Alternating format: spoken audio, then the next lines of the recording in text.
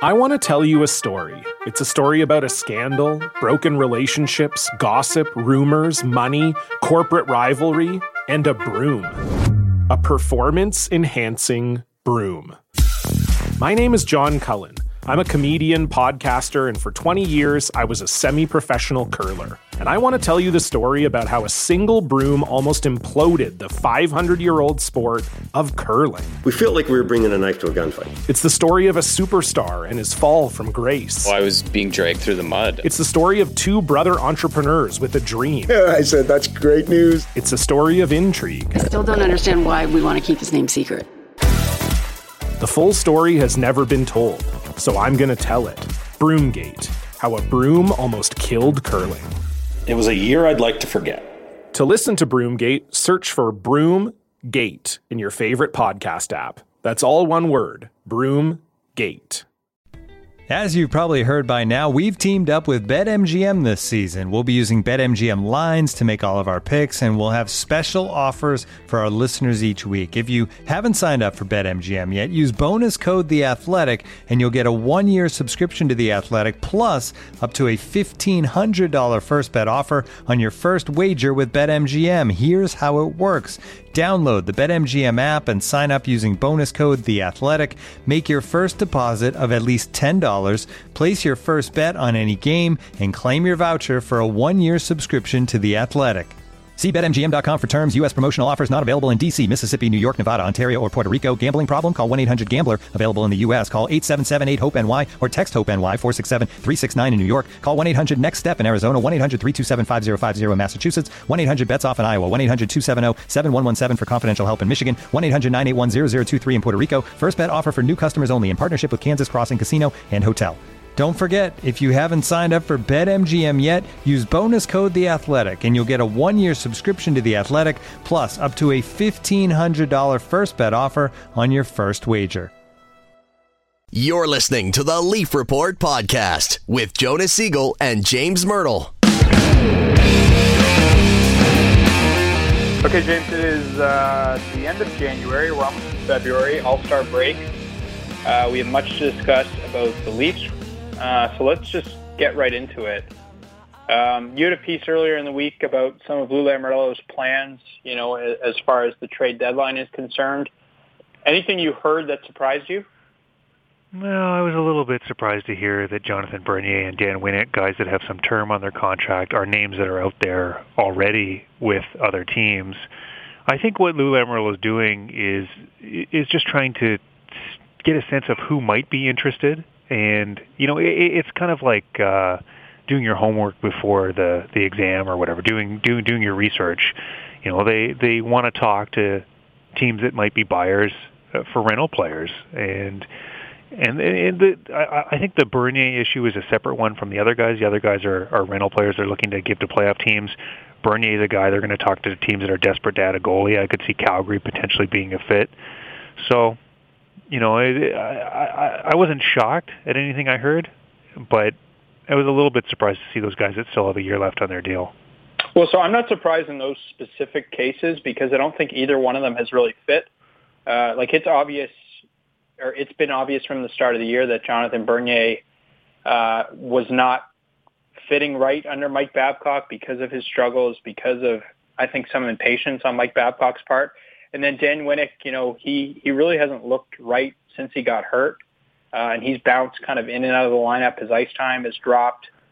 He's playing on a fourth line, these days. So, it would have surprised me if it was Matt Hunwick, who was in those names. But we know that Mike Babcock loves Matt Hunwick and maybe too much. Yeah, we see that every night. But, I think it's going to be interesting to see how many of these guys they actually can and do move. Because if I'm a team that's looking towards the playoffs and looking to add help, the guys I'm looking at specifically, if I've been watching the Leafs closely, are P.A. Parenteau, Roman Polak potentially as a depth guy, and Michael Grabner. And beyond that, Dan Winnick I'd be interested in, but he's got one more year and he hasn't had a great year. And so I don't know how many guys I'd actually look at and say, I'm willing to part with an asset for. Do you agree or disagree? You're right, but I think they can trade other guys for not very much. I think you can trade a Sean Matthias. I think there potentially be teams interested, but he just has had no production. And he's a guy that works really hard, doesn't have very good hands, and that's just the reality where he is. I mean, it's surprising watching him up close and watching his whole season that he had 18 goals last year, and then he's obviously not going to get anywhere close to that this year. And if a team picks him up at the deadline, he's going to be a depth guy. He's going to play on a fourth line or maybe a third line, and they hope that they get him going a little bit. I wonder if Matthias was with better players all year, if he would have a little bit more production. But saying that, sorry, James, like he spent 16 games at one point with Bozak and Parenteau. And granted, those aren't great players, but like those are some of the better players that the Leafs have. Yep. Yeah, no, you're totally right. I mean, with the season they've had, with how low scoring they are, especially lately, it brings the asking price down for a lot of these guys. But, I look at it, they've got 8 UFAs. I mean, you might as well trade as many of them as you can, and unless you're planning on re-signing them. And the only guy I think they might re-sign is James Reimer. So 7 UFAs, why not trade all of them? I mean, even if you're getting a middling prospect, or you're getting a 7th-round pick, or you're upgrading your 7th-round pick to a 6th-round pick, or even if you're hardly getting anything, just do it. No, certainly you're right. I'm just like, do you think I'd trade them for whatever I could get? But I guess I'm saying, do you think that teams will be willing to sacrifice any kind of an asset? Or I guess we could look at like Olli Jokinen got a pick last year. Just situations like that where whatever you can get, like it's like when a store is closing down and they'll give it away.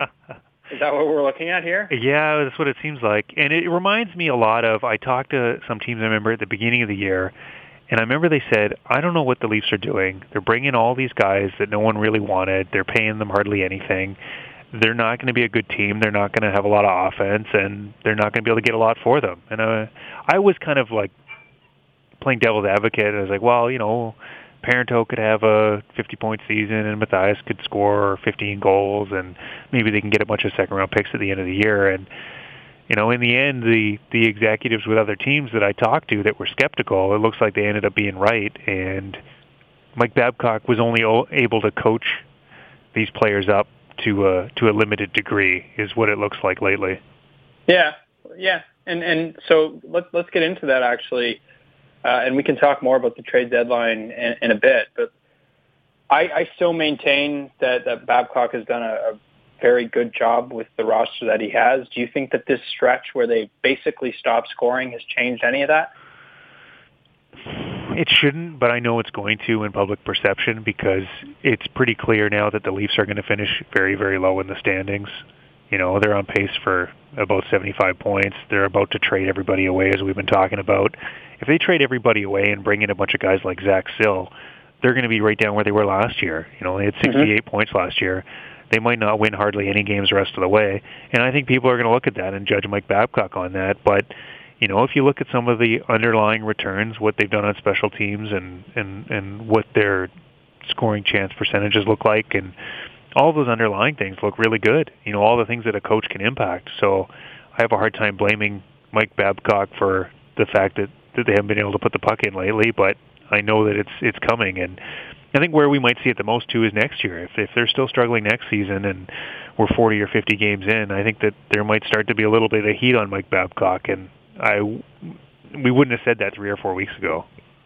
Yeah, I suppose that's true. And I guess that's sort of the simplicity of the way stuff generally gets talked about. Do you think that's, like, do we just look at record and say this guy is good, this guy's not good? Like, yeah, look at the roster, right? It's like short-term thinking too, right? It's like, what have you done lately? And like, I'm amazed. I wrote a piece, I think it was a month ago, about Babcock, and saying that if the Leafs continue to play as well as they were at that point, and they continue to win games, and they were close to a playoff race, I was like, well, that's a really remarkable job that he did, and it would be one of the best coaching performances in the league.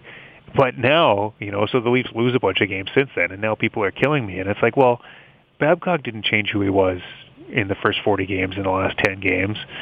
And he's obviously been a very good coach elsewhere in his career, in Anaheim and Detroit and with the national teams.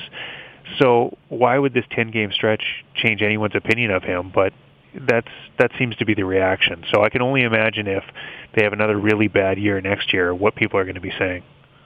Well, and it's interesting if you consider what the roster might look like tomorrow. Like, I've got the depth chart in front of me, and just trying to guess at who might be here. Like, you'd probably have Kadri. You mean next season? You said tomorrow. Yeah, next season. Yeah. Oh, tomorrow. Yeah, tomorrow. You wish tomorrow was next season. Yeah. Well, so potentially looking at the roster, like you'd have Kadri, you'd have Komarov maybe, Van Riemsdyk, I would presume, Riley, Hunwick, Gardner. Like, who knows what the roster is going to look like? But the basic idea that you're pointing at, the roster is probably going to be about the same next year with a couple more young guys. Like, we presume William Nylander will be on the team. I think that's a fair assumption. I think Mitch Marner will be on the team. I could see them sending him back, but maybe Brown. They could actually have a lot of young guys. I think. Right. The more I look at it, they could turn over at least half the roster. So, right, but they're not going to be very good. The point, like, that's generally what it comes down to. Wouldn't you say? Probably not. It's possible. It's possible. I mean, sometimes young guys are coming into the NHL and surprising everyone. Yeah. No, that's true. But probably, most likely, they're not going to be that great, yeah. Well, and that gets me back to, like, Babcock talked about it a few weeks ago. He said fans right now, they understand what the organization is doing. They're patient. They're cool with it. But he said at some point that patience is going to run out. Do you think that's going to start next season? Yeah, I think it depends how bad they are. I mean, I think if they're hanging around and they're 5 points out of a wild card spot and it's January or February, I think people will be fine with that. And there's a lot of young guys. I mean, I think putting 3 or 4 or 5 young guys in the lineup is going to be the storyline all through training camp and all through the first few months of the season. But that'll wear off if they're brutal. That'll wear off if they're really, really bad and they're tracking to be as bad as they are this year. Like I said, it looks like they're going to be at the 68, 72 kind of point range this season. If they're that bad again next year, I think there's going to be heat on everybody. Well, just looking at some of the young guys, let's see who could potentially be there. So Nylander is 1. Let's say Brown is 2. Maybe Leipzig? 3? Yep. I hear other teams talking about him. They really like what he's doing in the NHL. I went to the Marlies game on Saturday, but I've been trying to watch them on TV more. And TV broadcasts are not very good. No, they're not. But some of them are in HD. So Leipzig stands out as a guy. I think Soshnikov could be a guy. Soshnikov, that's 4. Who could play in the NHL. I don't know about next year. I mean, maybe he plays 15 games in the NHL next year or whatever. Yeah. So, like, maybe Jeremy Morin, maybe Zach Hyman.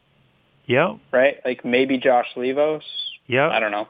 Yep. And then maybe on defense, maybe Valiev, maybe another year he needs, but probably looks pretty good. Yeah. And maybe Harrington at some point. Yeah, I thought Harrington fit in fine this year. I didn't think he looked out of place. So, yeah, he can definitely be a guy that they come in. Maybe he comes in and takes, the minutes that Polak or Marincin or whoever was getting this year. So, but the fact that, to get back to Babcock, the fact that they're not scoring, they're still generating chances. Their power play has generated, I think, the most shot attempts in the league.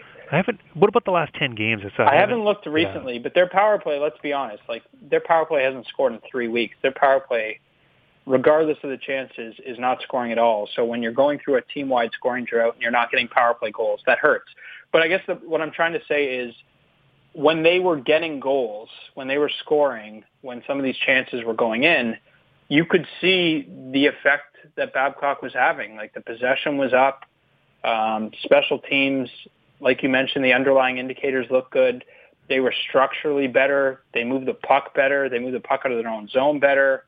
They're better, like, through the neutral zone. Like, you could just see that they are a better team. I wonder how many people listening, though, are saying, yeah, but they're losing lots of games. Because they're not good. Because they don't have a lot. Let's be honest. Like, I hate to keep pointing to things he said, but, like, Babcock made the point, like, great coaching is one thing, but you need good players. Like, in the NBA, it's the same thing. Like, he's been saying that a lot lately, hasn't he? Right. Well, because, and he almost got himself in trouble, and I think he was just being honest that one day. I think it was after they played Carolina, and someone asked about the forwards not scoring, and he said, well, what do you expect? Yeah. But, like, look at the roster. Like, what can you reasonably expect? There's not that much talent. They're not that good. Yeah, I'm glad you brought that up because I think that's a good people should go back and listen to that postgame and that question, and it sounded a little bit. His answer sounded a little bit like something Ron Wilson would have said. And Babcock's got a lot of rope, and he deserves it. And I don't think people should be attacking him next year. And I'm not saying that. I'm just saying when he says things like that, boy. And the thing too is that not even just how the media reacts or the fans react. Like how are his players supposed to react to that?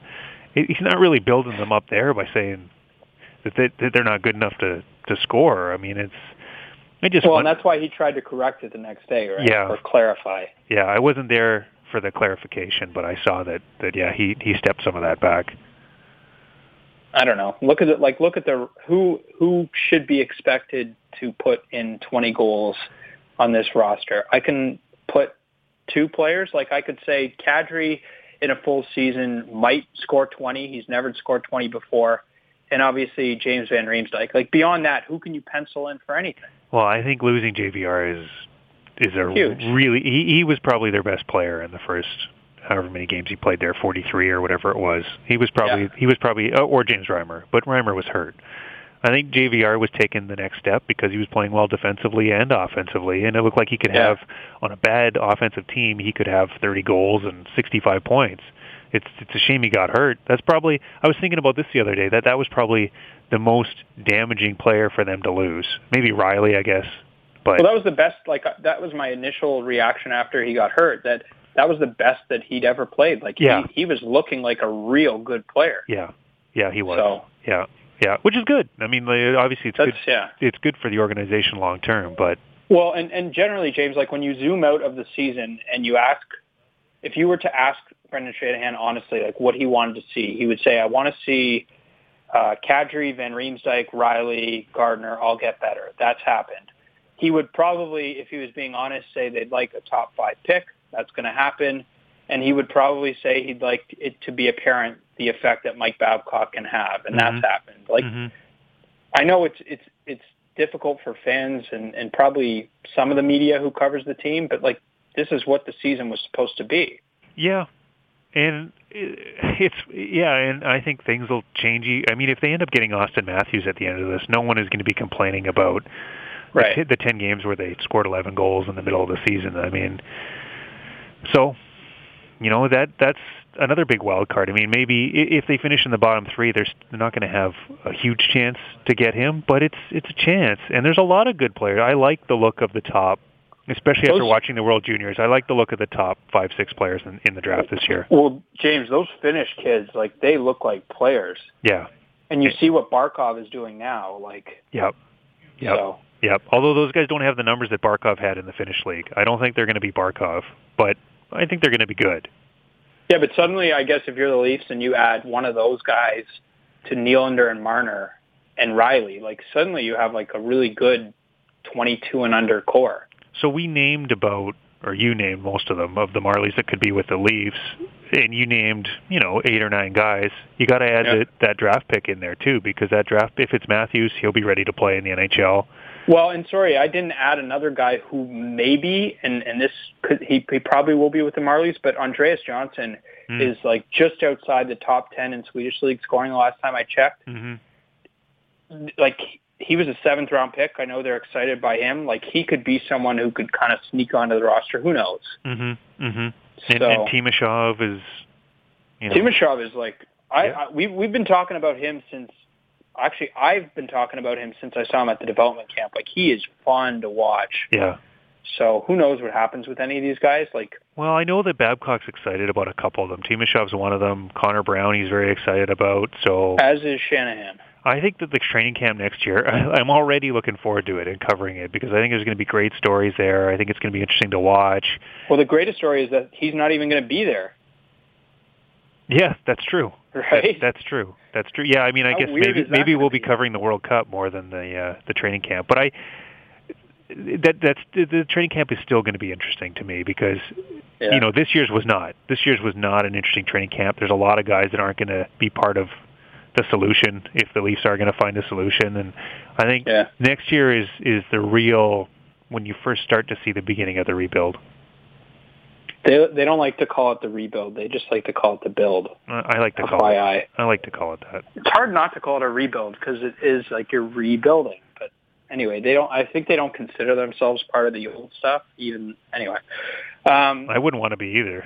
Right. Well, yeah, fair enough. Let's get into the goaltenders, because you mentioned Bernier and his potential availability. Given what we've seen from James Reimer, and I still don't think the sample size is large enough, what would you be comfortable with if you were Lou Lamoriello in terms of a contract? Or would you even be comfortable? Yeah, I don't mind the idea of bringing him back at all. But if he's asking for 4 or 5 years and a whole bunch of money, then I'd probably say no thanks. I mean, it depends on what else they see in the goaltending market and who's available in free agency, and I think that those are factors as well, because sometimes in free agency you can get a pretty good goalie for not very much money. Like, you look at the season that Thomas Greiss is having for the Islanders, and yeah, he's been great. If they can find someone like that's a bargain, and I know they've got that large analytics department, and I think they're looking at goaltending and what to do in goal.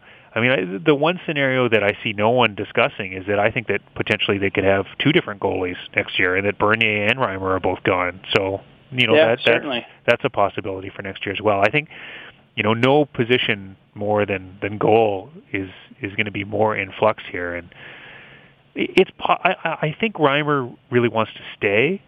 So if he's willing to take a little bit of a discount, I think that there's a deal to be done there. Maybe it's 3 years at a little over $4 million. If the Leafs could get that, I could see them potentially agreeing to that. Yeah, I could see that being comfortable. I guess where I'd be concerned is he's never played more than 37 games in a year. Yep. That was his first season with the Leafs. He's had various injuries. He's had, struggles. Sometimes it's hard to separate his struggles from how bad the team was in front of him, how bad defensively they were in front of him. But yeah, I guess 3 years, I just don't like, I don't know. I'm very against signing goalies. I'm just trying to think of what would work for the team and work for him. And the other thing that's is kind of where I fall on that. Yeah, no question. But if you can only pencil in, let's say, 40 games from him, because that's all we know at this point. Mm-hmm. And let's say you trade Bernier, where are you going with those other 40 Well, that's where games? you go to the UFA market, right? So and I'm looking at it now, and I agree with you. I think there's lots of guys that I would give a chance to, like Alex Stalock or Anton Khudobin, or I mean, they're not great, but what do you? I just don't know why you'd invest long term. Is that the best that's there? I'll name some guys that are UFA. Justin Peters, Andres Limbach, Al Montoya, who else is here? Ben Scrivens, Nicholas Backstrom, Jonas Hiller, Cam Ward, Kari Ramo, Carter Hutton. That's actually ugly. Antti Ranta, I'd take a chance on. I don't know. Yeah. I mean, I just don't. They're not going to be good regardless. So, I don't know. I think there's goalies available via trade too. I mean, it looks like the Ducks are going to move Anderson, and I think that could be that could be an interesting option there. So yeah, I like him. Darcy Kemper is RFA. Yeah, and he's shown some promise early on. So yeah, Calvin Pickard. Anyway. Yeah. Peter Mrazek is an RFA. That would be interesting. But they're not going to trade him. I don't know what they'll do with Jimmy Howard. Yeah, that's the thing. You don't want to get in a Jimmy Howard situation. So no, you do not. If Reimer is adamant that he wants 4 or 5 years and $5 million a year or whatever, I say no way. So yeah, I agree with that. And I like James Reimer, and he's a good guy, and I think he'd be a good fit with a young team that's rebuilding, and the fans love him, and there's all the nice factors in there. And I actually think that he's a good goalie. I think he's a better goalie than people thought, and he's showing that this year. But then you add in the durability concerns, and I just wouldn't want to give him a ton of money. If he wants to do 2 years, and then he wants to show he's an elite goalie, and then he wants to get another deal after that, okay. But beyond the health, the other part is and maybe he is a different goalie now. We see, this is typically the age when goalies kind of start to come into their own and really solidify themselves into being good goalies. Maybe this is him turning that corner. Well, I think the thing some of the analytics guys would disagree with you and say that goalies should actually be starting in the NHL a lot younger than they have traditionally because they're pretty good at 21, 22, 23. They just don't get a chance.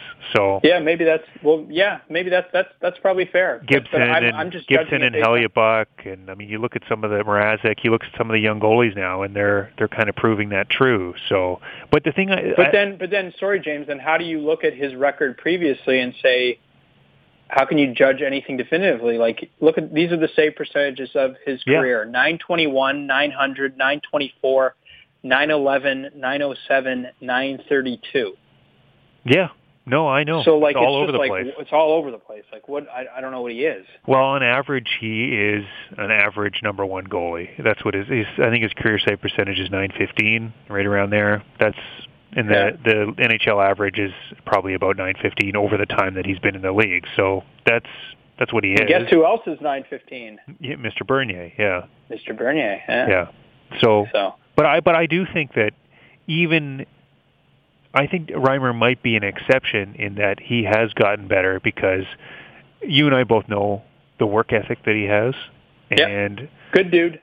And it sounds like in the summer that he really tried hard to change his technique and worked with a lot of different people and added some elements to his game. And we're dealing with a pretty small sample with what we've seen this season, but he looks better. He looks more comfortable in the net, and he looks like he's figured some of the technique things out that he didn't have early in his career. And I could see him maybe now he's a 917 or 918 goalie. So and especially in front of a better team, right? Yeah. And he might be. The other question too is who's a good fit for a Babcock team and the way they play defensively. I think that's one of the things that management's going to want to investigate and think about when they look for a goalie because they know who their coach is going to be long term and they want to get all the different parts that are going to fit well with that style. Yeah, it's just lining those up at the right time period, right? Yeah. Maybe they take some chances on more young goalies too. You know, maybe Sparks comes in and gets more starts. That's the thing. Like it's so hard with goalies to know anything. I don't know. Like, I think you would know this better than I, but it seems like that's where some of the stats need to kind of catch up. Mm-hmm. I don't know. Like you see this Louis Domingue comes in for Arizona and just suddenly, I don't know. Anyway, I wanted to get to one more thing before we go. Do we have like 5 minutes? Is that cool? Yeah. Yep. So I think it's a really fascinating conversation, and it will get more interesting as we get close to the summer. I think the Morgan Rielly contract is going to be so interesting to see what they decide to do.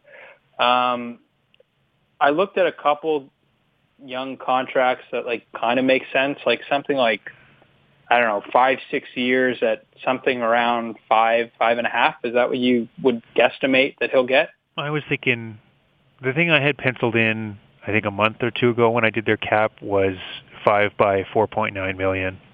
So 5 by $4.9 million. Yeah. I think the Leafs should try and get him down a little bit lower, but I don't know how they're going to though.